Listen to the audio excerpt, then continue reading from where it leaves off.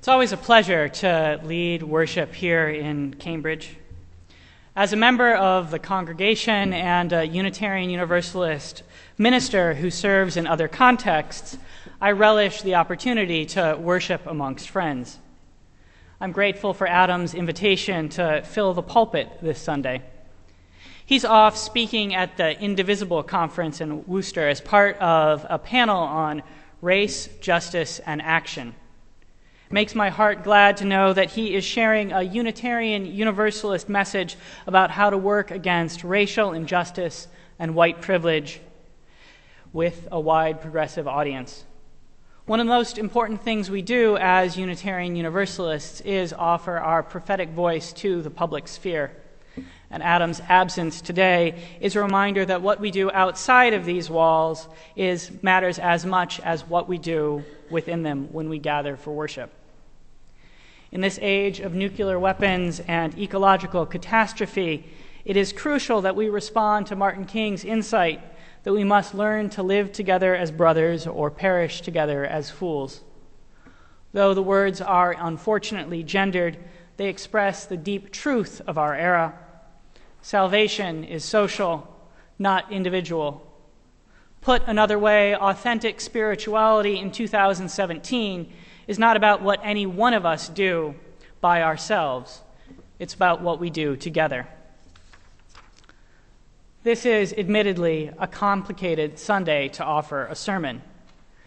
The Christian theologian Karl Barth is supposed to have remarked, "The Christian should pray with the Bible in one hand and the newspaper in the other." Now, I'm not a Christian. Newspapers are not what they used to be. But I've interpreted this apocryphal saying as offering a suggestion about prayer and preaching. It implies that our worship should be simultaneously rooted in the reality of the present and in the depth of our religious traditions. This week, the news has been filled with major stories. If I was to follow the advice of preaching with a newspaper in one hand, I would have to construct a sermon that somehow addressed the horrors of the week. We would have to mention the events in Texas, the almost endless revelations of deep patterns of predation exposed in the newspapers. We'd also have to reflect upon the Tuesday elections, the coalition of women and people of color and transgendered individuals that won office throughout the country has given many liberals and some leftists cause for celebration in the face of despair. And of course, I would be obliged to gesture towards Veterans Day. Instead of addressing these events directly, I want to make a general claim about our religious life together. And I'm going to offer a gentle nudge about what it means to be human.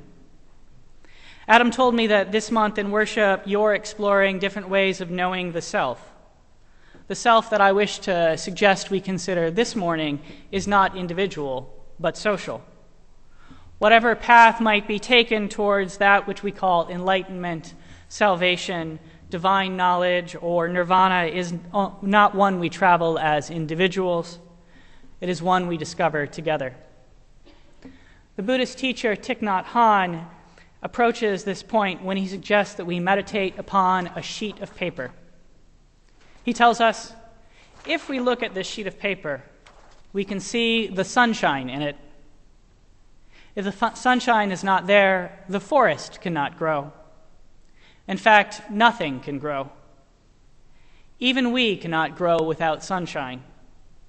And so we know that sunshine is also in this piece of paper. And if we continue to look, we can see the logger who cut the tree and brought it to the mill to transform it into paper. And we can see the wheat. We know that the logger cannot exist without his daily bread, and therefore the wheat that became his bread is also in this paper. And the logger's father and mother are there too. When we look in this way, we can see that without all of these things, the sheet of paper cannot exist. The sheet of paper does not exist by itself. The same is true for each of us. We have been constituted, created by our relations with our families, our communities, our society, and all that is this muddy blue planet we call Earth. As the poet Szymborska confessed, I owe a lot to those I do not love. We are even shaped by strangers. Such a claim runs counter to much of American culture and indeed portions of our own Unitarian Universalist theology. Many of us take the principle of our commitment to a free and responsible search for truth and meaning to be an individual quest. In doing so, we might invoke historic figures like Ralph Waldo Emerson, Henry David Thoreau, or Margaret Fuller. These figures are dear to our hearts and our transcendentalist heritage. This year, in fact, is the 200th anniversary of Henry David Thoreau's birth. He was raised a Unitarian in our congregation in Concord. When he resigned his membership at the age of 23, he sent the clerk a simple note: I do not wish to be considered a member of First Parish in this town. Thoreau did not give an explicit reason. His famous individualism suggests that he may have held a sentiment similar to the congregation that is expressed by the comedian Groucho Marx. When leaving a different organization, Marx wrote, "Please accept my resignation. I don't care to belong to any club that would have me as a member." Yet, against his objections, we Unitarian Universalists have taken Thoreau as a member. In a recent article in the UU World, the current minister in Concord, Howard Dana, makes the claim, modern-day Unitarian Universalism in many ways started with Thoreau and Emerson. Now, I'll confess that my own theological and historical sentiments make me disinclined to agree with my colleague's assessment. Nonetheless, there is substantive truth to the idea that Thoreau is a major figure within our tradition. His words are frequently invoked in Unitarian Universalist pulpits. There are numerous religious education curricula that focus on his texts and philosophy. Ministerial students study him in seminary. There's even a congregation named after him in Texas. I will even admit to citing Thoreau's connection to our history when confronted by the perplexed who have never heard of Unitarian Universalism before. When many of us think of Thoreau, we think of him as the archetypal individual. If I say his name, perhaps you recall the opening paragraph to Walden. When I wrote the following pages, or rather the bulk of them, I lived alone in the woods, a mile from any neighbor, in a house which I built myself, on the shore of Walden Pond, in Concord, Massachusetts, and earned my living by the labor of my hands alone. I lived there 2 months and 2 years, and at present I am a sojourner in civilized life again. I lived alone in the woods, a mile from any neighbor, in a house which I built myself. Such words express the autonomy of the individual. They imply that the self you are considering in worship this month is an individual, and how easy it is to center on this perception. For what is more individual than the self? The sense of I, me, the one who is speaking from the pulpit, appears as a singular perception. I suspect that the same is true for you as you sit in the aged wooden pews. This pulpit and those pews were carved generations ago before the Civil War. Yet, if you run your hands across the smooth grain, I imagine it is you and you alone who experience the tactile sensation of finger against smooth paint. Certainly, as far as I can perceive this hand of mine placed upon these planks, it is mine and mine alone. I am unaware of anyone else perceiving this precise contact I have now. And yet, we owe to others that we have this sanctuary, that we can gather for worship, that we can gaze distractedly out of the glass-clear windows, that we can lean on cushions as the sermon progresses, that we have language at all to describe these experiences and objects. I owe a lot to those I do not love. We are social creatures. The self that each of us perceives has been constructed socially. Think about the very categories we use to describe ourselves. Words like gender, race, class, citizenship. Each of these is a social construct, not a natural category. Male, female, white, black, Asian, Latinx, indigenous, rich, poor, United States citizen, or beloved, undocumented sibling. These labels are labels we give each other that do not exist outside of human language. I suspect that many, or most, or possibly all of these categories are categories that we use when we describe ourselves. I know I do. When I fill out a job application or fill in forms, I check off the various census boxes: white, male, non-Hispanic. And I know that when many people look at me, that's what they see first: white, heteronormative, male. These categories have formed many of the experiences and opportunities that I have had throughout my life. These experiences and opportunities have in turn shaped my sense of self, my understanding of the I that is now speaking and perceiving before you. One of my teachers, the folk singer, anarchist, and Unitarian Universalist Bruce Utah Phillips, used to like to share words from his own teacher, a member of the Catholic worker pacifist movement named Ammon Hennessy. When Bruce was a young man, much younger than I am now, he told Ammon he wanted to be a pacifist. Ammon said to him, "You came into this world armed to the teeth, with an arsenal of weapons of privilege, economic privilege, sexual privilege, racial privilege.